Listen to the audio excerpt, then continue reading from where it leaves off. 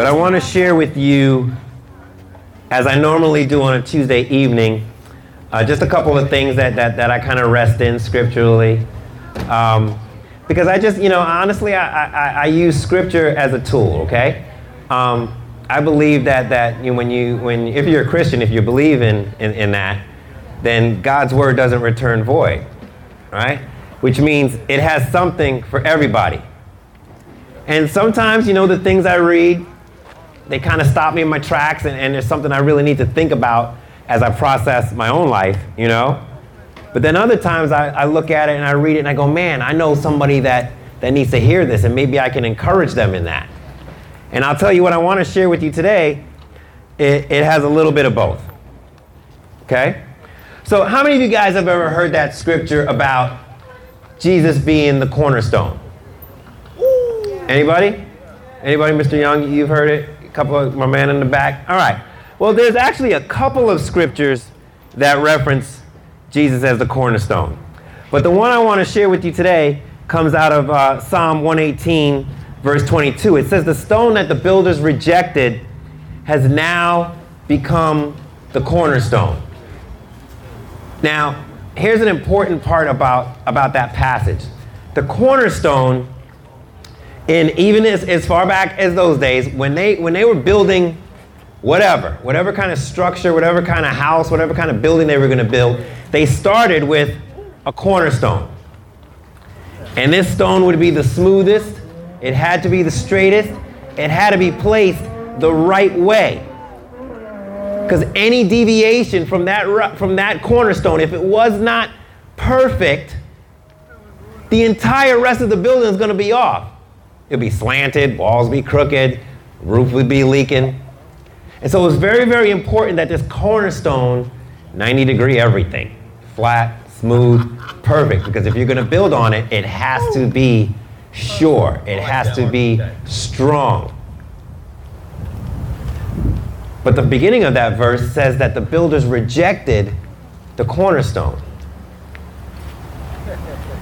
And so if you know scripture and you know Jesus' life and you know the Gospels, you know that these builders that David's referring to in the Psalms are the Pharisees, the Sadducees, the teachers of the law, who should have known who Jesus was just by how he lived, but instead they chose to reject him and they missed it. But the key is that rejection, right? Why did they reject him? These guys were teachers of the law, which means they knew it. They knew the book of Moses, the first 5 books. They knew it backwards and forward. They knew the prophets. They knew what the word says, and they looked at this man and everything that he did and everything that he said, and they still chose to reject him in spite of the evidence of who he was. I'm going to tell you, pride is something else. Pride is something else. And that's what these guys were wrestling with. They got comfortable in the life they were living. They got comfortable that they were obeying the law the way they needed to. They got comfortable that they were in a higher standing than everybody else. They could pull rank. They were comfortable with all the money they were getting. They were comfortable with their status. They were comfortable with all of these things. And so when Jesus stepped on the scene, he was threatening all of that. His word, his teachings, they were going to knock them down a peg. The stuff he had to say and the way he went at them, they took offense. Because they couldn't humble themselves to receive the message that he was saying.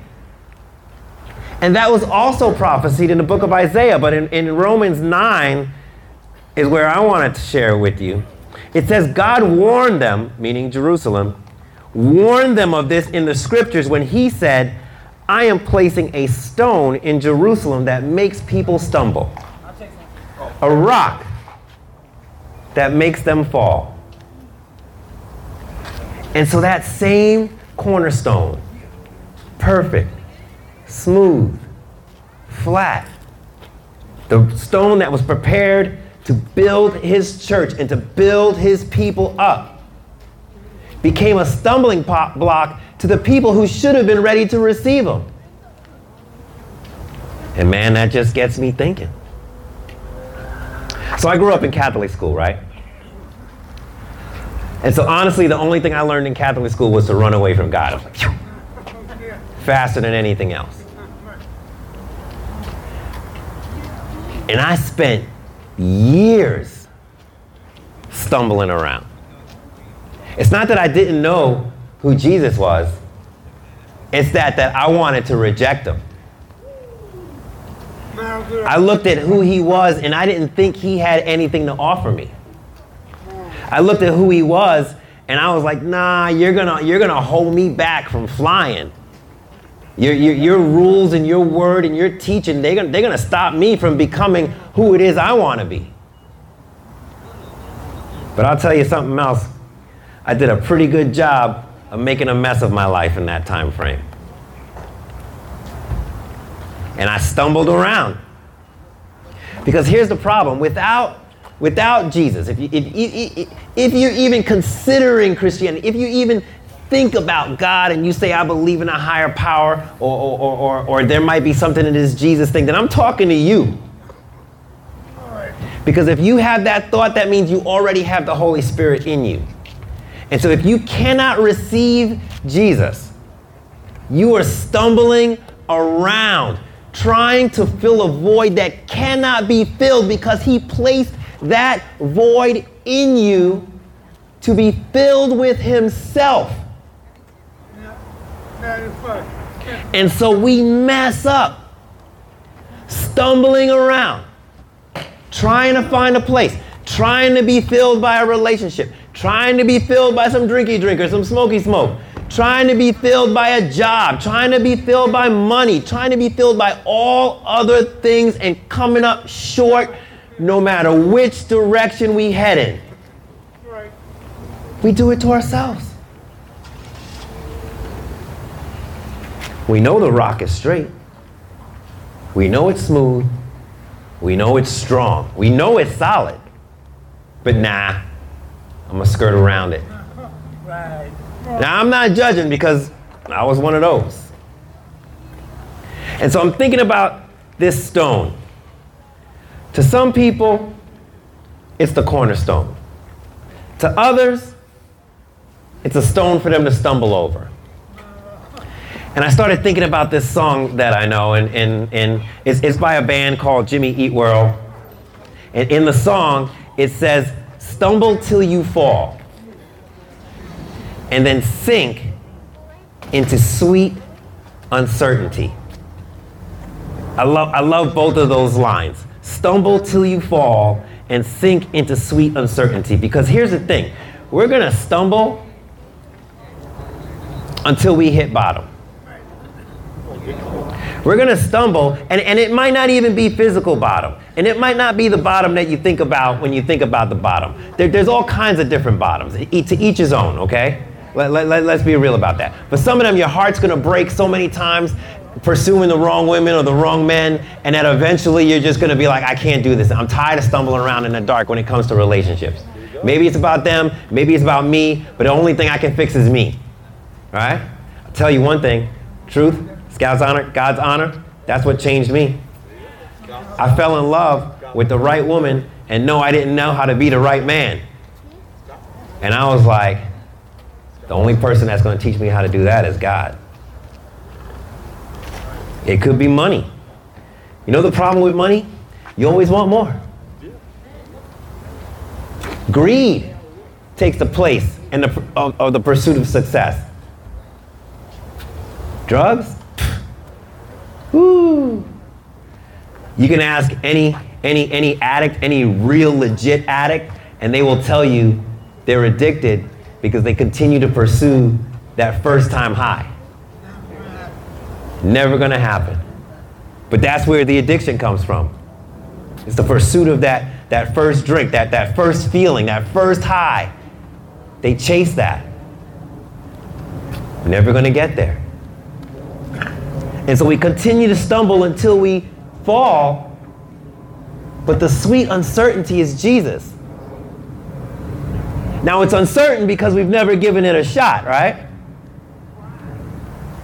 Well, hey, there's lots of reasons why.